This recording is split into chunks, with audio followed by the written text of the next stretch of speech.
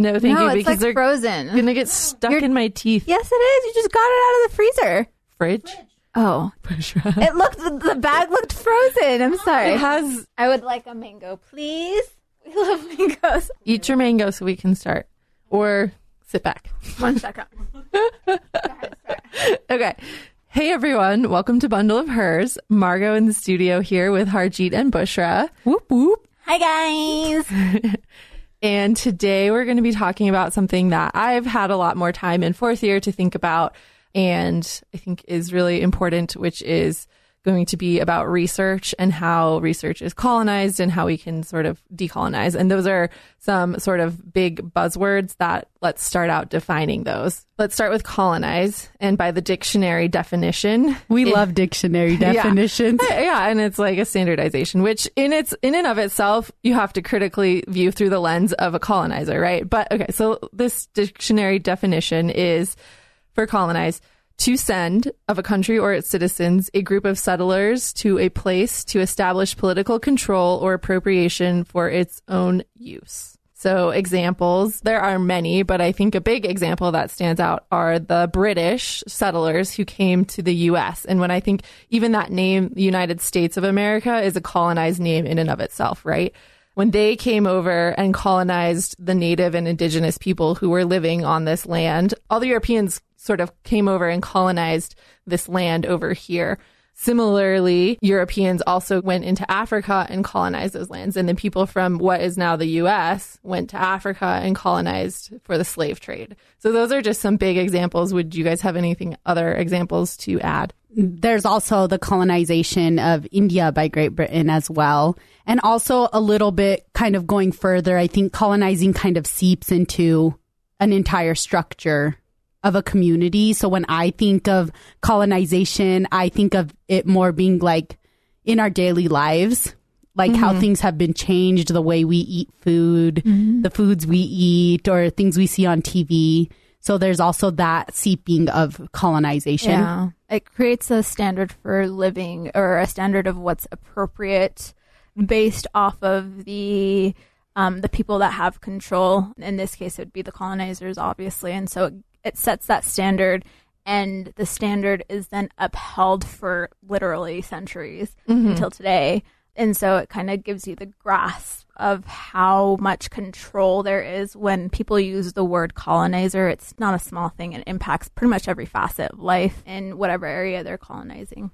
I agree. And I think the key thing to take away is that colonizing is with the intent of appropriating, with the intent of taking over control, of taking political control for your own use, usually because that other group that you're trying to colonize has a resource or something that you as a colonizer or a group as a colonizer wants. Right. And then just in a medical example, you can be colonized by bacteria. So that's interspecies colonization. Ooh, yes. Bringing it back to medicine. Like, I'm sure we're all colonized with MRSA, multi-drug resistant. Yeah, for or sure. staph resistant bacteria. That's really interesting to see that like kind of parallel. Yeah. Because it is similar. It's like, what do we think about colonization? It's like taking a part of our body, right? Right. Yeah. So that's really cool. Okay. Even go to that. So then let's talk about decolonizing. And so the literal meaning, given that we just talked about the definition of colonizing, is when a nation seeks to become free of their oppressors or the oppressing regime that had been imposed on them by a colonial power. And that can either be physically or legally, which would be legally by whose definitions, right? And that can be forcefully, it can be violently, it can be non-violently. It looks many different ways at any different time. It's a very fluid thing. So it can also be colonizers choosing to withdraw and leave from the lands or the peoples that they have been oppressing and colonizing. Ultimately, it's this transition of being oppressed and dependency to independent for those who have been colonized. Often when I think of the word decolonizing, I think of unlearning. So for you to unlearn something, you have to learn new things, similar to critical thinking. So it's ideas that might have been formed throughout your life due to a lot of influences, may it be education, media, what my parents told me. And then thinking about them like, is this the real knowledge or is this something skewed or biased? Critically thinking about all the input that you've received for a long time. Right. Yeah. So for me, the word decolonization encompasses a lot, and just like colonization seeps into every facet of our life, decolonizing also seeps into every facet of our life. And it's a lifelong process. The way that I think about it is like decolonizing your mind. I also want to put the caveat that not necessarily everybody does this, but it's like a first step into like figuring out, if you're a country, if you're a nation that has just been decolonized, okay, what is this new nation going to be, and what is it going to look like, and what things do we want to keep and what things do we want to reject? And it's like, it's a process. And like you were saying too, Harjit, colonization seeps into every facet of life. And I think you can have multiple people or things that colonize you, right? Like it can be a relationship with another person who is, that relationship has colonized you or impacted you in a very negative way. It can be a system that is colonized you, or it can be a whole country and government system. So I think it's important to unlearn and really think through a critical lens of like, if I have an emotion that comes up, for me right now, it's really important to understand how was I socialized to think about the way I feel about this specific emotion in this moment, and like, why am I feeling this way, and what are the contributing factors that play into it, to sort of start to deconstruct and understand the ways in which I benefit from colonization from a history. You know, I'm white and I own a very colonizer history, right?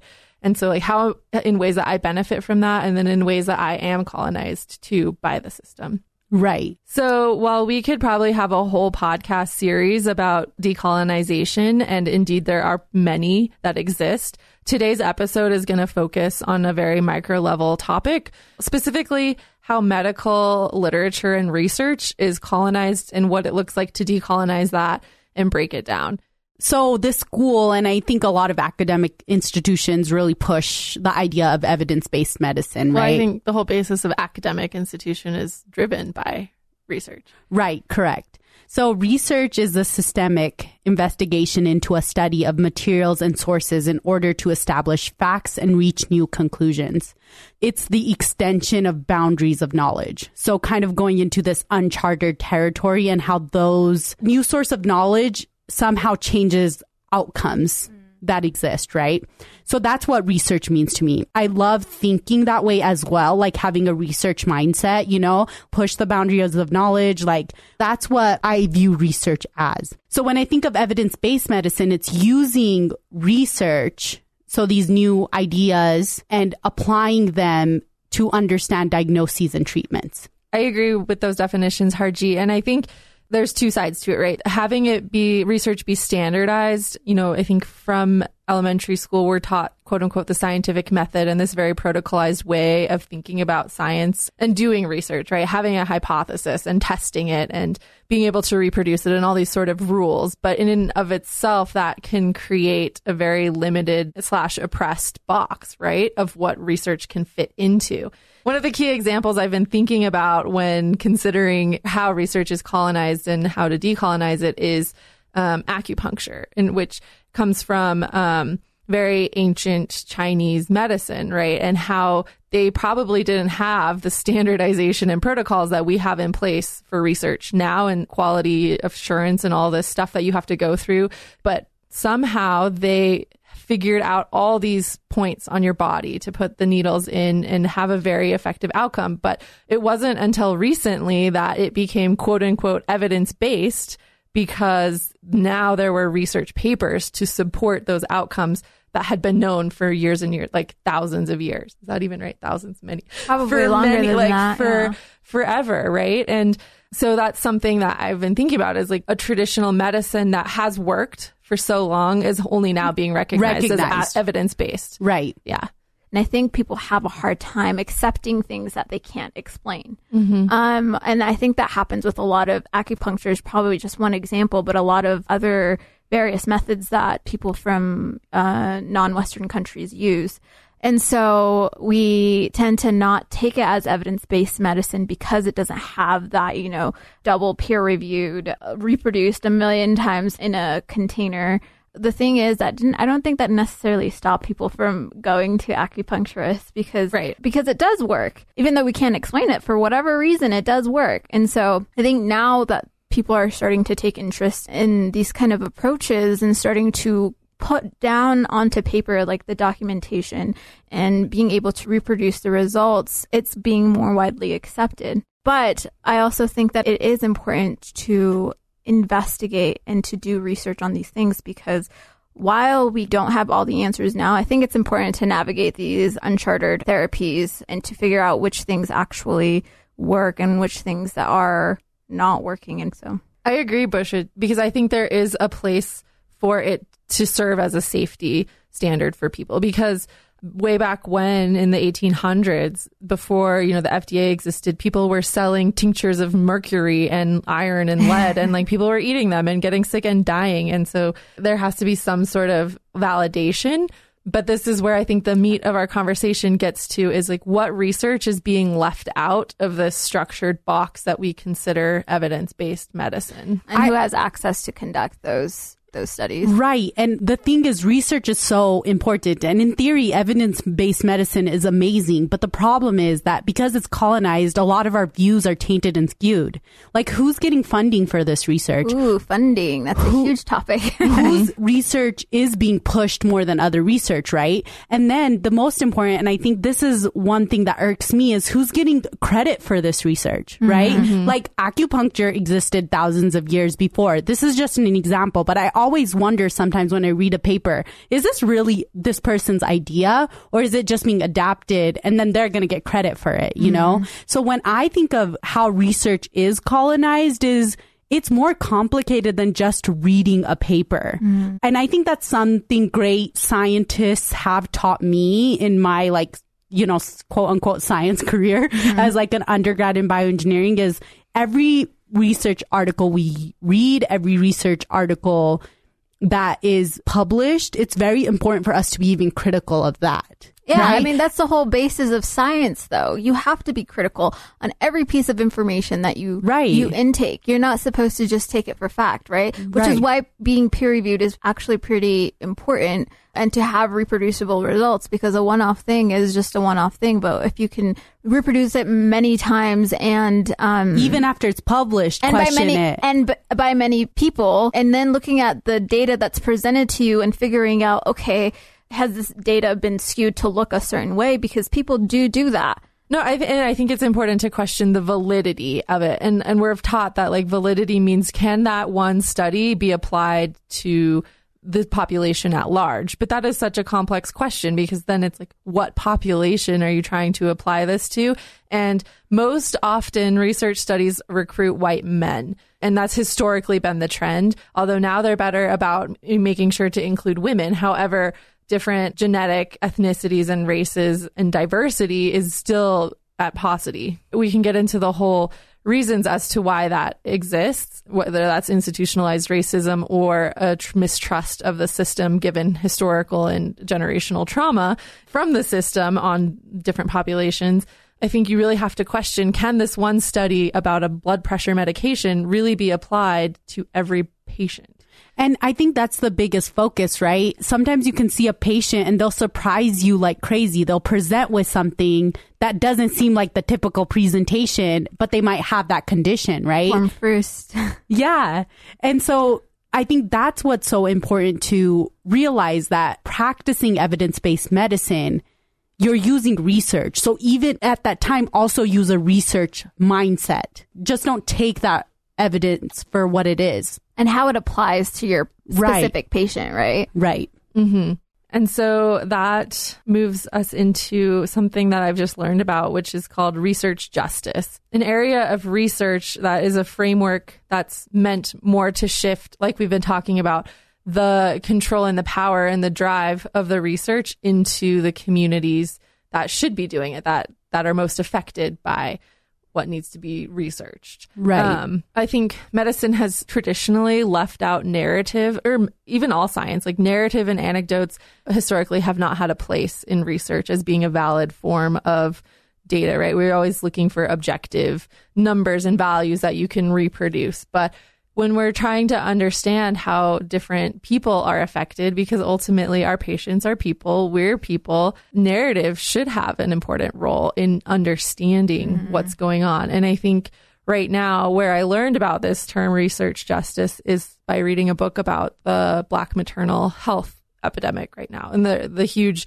morbidity and mortality well above white women giving birth, well above any developing country's rate of maternal mortality. So this book is basically a publication called Battling Over Birth, Black Women and the Maternal Healthcare Crisis. And it is a collection not only of objective data like we're used to seeing in evidence-based medicine, but also a collection of narrative-driven research. Oh, that's cool. Yeah. And so it really helps understand and ask the question, why do we have such high Black maternal death rate in this country? And so research justice is defined by, this is from the datacenter.org, which used to be a nonprofit organization that tried to foster this idea of research justice and has since disseminated into other nonprofit organizations. But basically, it's a strategic framework that seeks to achieve self-determination for marginalized communities. So like you were saying, Bushra, who gets the power, who gets to say what is being researched and why, and has access to that funding. And so research justice centralizes community voices and leadership in an effort to facilitate genuine, lasting social change, or essentially decolonization, or removing oppressive barriers for that group of people. It's giving the control and the capacity and resources for communities to produce their own research in a meaningful way to them and share it in a valid way for all of us to then use to interact with that community. Which I think it's beautiful, because if you are a part of a community, you have so much knowledge just by being there, really can go in the directions that would be super helpful coming back to the community, because a part of a community cares about that community the most. Mm-hmm. So I think that's like a strong place to do research. Mm-hmm. And I think you don't know what you don't know, right? As a white woman, I might never know what the Somali community is really needing to understand and research about what's going on in their community here in Salt Lake. And that may be very different than their community in Minnesota. And so giving the opportunities and the capacities and the control to people within their own communities really helps. Then when I read or digest that research, I can understand what I didn't even know. Yeah. And another term that comes up when we talk about this is community-based participatory research. I did a lot of global health work as an undergraduate, and this framework that I'm mentioning, it really takes the people that are both doing the research and quote unquote the research is being done on as kind of like a partnership rather than more of a, I'm coming in, I'm doing research on you, and then I'm leaving. But taking the data and the information back to the United States, for example. Right. Really shifting the way you even think of conducting research. I think a lot of that kind of starts from before doing the research. And I think that's concepts that really, again, taint the data, and kind of our conclusions that we draw from it. And I don't think we're trying to say that there's no place for evidence-based medicine, because I think we definitely are not saying that. We all agree that it is helpful to have a standardization and a structure to understand positive outcomes, to expand our boundaries and our knowledge. But I think it's so important to always question whose voice is not represented by the research that we have and that are using to standardize things, and why.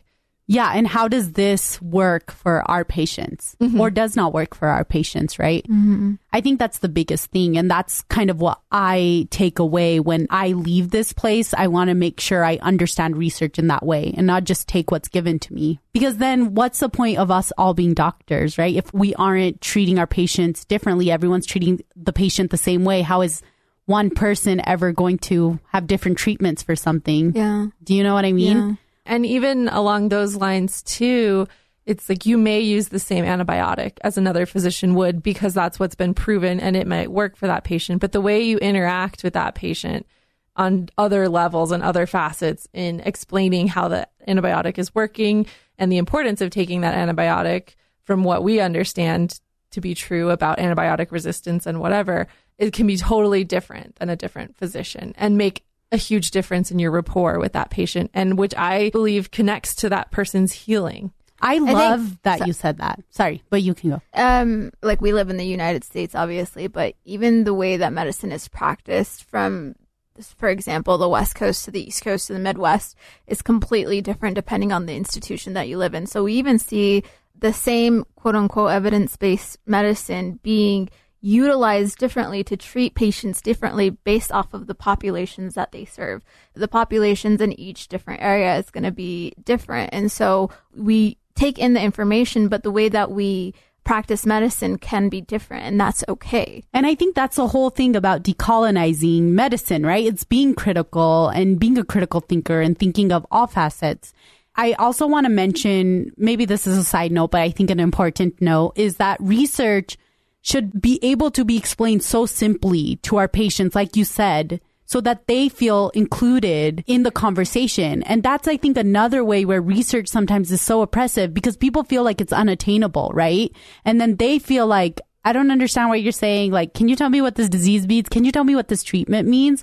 It should be in a form that it can be communicated to another person, right? Mm-hmm. Well, that's like the thing, though. Research is an elite thing, right? You have to be an educated person, not only to have access, but to be able to interpret it. And if you don't have that education, then you don't have access to that information. And basically, your doctor should be the one that gives you the reasoning behind everything. I mean, I wish research was more easily accessible for people to understand in layman's term what exactly that they're studying, who they studied, what the outcomes were, but it's not.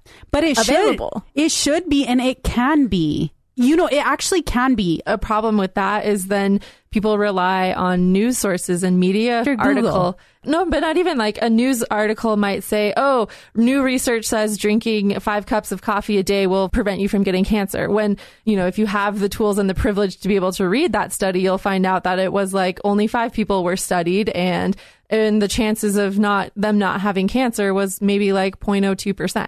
Because it is so inaccessible right now, people rely on other sources, and it's sort of like this game of telephone. But like you were saying, Harjit, it can be different. You can't say that this person doesn't know. Obviously, they don't know if you don't tell them, right? I think it's really unfair to look at your patient and be like, they won't understand this, you know, XYZ. We're conducting this research for people. And if people can't even understand it, what's the point? And something I want to point out too, that you said, don't look at your patient and say, oh, they can't understand it. I think that there are very, very few doctors that actually have that overt dialogue. It's an implicit bias that we're almost sort of educated and socialized. And so I think it's important to be aware of like the conversation you have with one patient. And then you might go into another room and know that that patient is actually a doctor themselves, and understand how you change your conversation. And like, obviously you're going to change based on like having a rhetoric with them, but understand what information you withheld from that other patient that wasn't the doctor that you did give to that doctor. And so just being aware of your own implicit bias of what information you have the privilege to own and how you're sharing it. Yes. And on a final note too, I want to discuss that while there are a lot of things we've learned in medical school, research in and of itself is fluid. We may learn something that we understand to be true right now, but then in like 5-10 years, new research might actually uncover that it's very harmful and not the right thing to be doing. This is correct. I think the initial reaction when you learn that something you know and have been practicing to be wrong is to get defensive and to resist it. And so I think it's super important to have a fluid understanding of like things change, and maybe you weren't doing the best thing, but now you know what it is. And to be open to saying, changing your practices, changing your understanding of things. Admitting that you were wrong and your understanding was not right. Yeah. And I think that's where intellectual humility comes in, right? Yes. And it's really important for us. I hope that everything we discussed in this podcast, or even specifically this episode, people understand that it's our way of being more open and understanding that things are more complex than they seem at first stance. This is maybe a whole other podcast topic, but I think it's really important to understand that even social justice advocacy has kind of taken the shape and form for some people that kind of doesn't serve the people it was kind of created for in the first place. Does that make sense? So when we talk about these topics, I hope that we are all being critical, but also to understand that we also can make mistakes. Yeah, there's room for mistake within each one of us, Right. and everybody else for that matter. And so I think the most important thing, and something that we try to kind of convey with our podcast, is that everything should be up for discussion. And I think that's how people garner trust with each other and how we actually learn to listen to each other. A lot of the times, I think my frustration is that it becomes kind of an arena for attacking people versus trying to understand people. And that's what we're trying to deconstruct a little bit. Exactly, Bushra. As our listeners, we encourage you to question us, to challenge us on anything we've said, not only in this episode, but in all of our episodes, and share with us your own stories and perspectives and narratives on our Instagram page at Bundle of Hers or on Facebook at Bundle of Hers Podcast. So until next time. Bye-bye.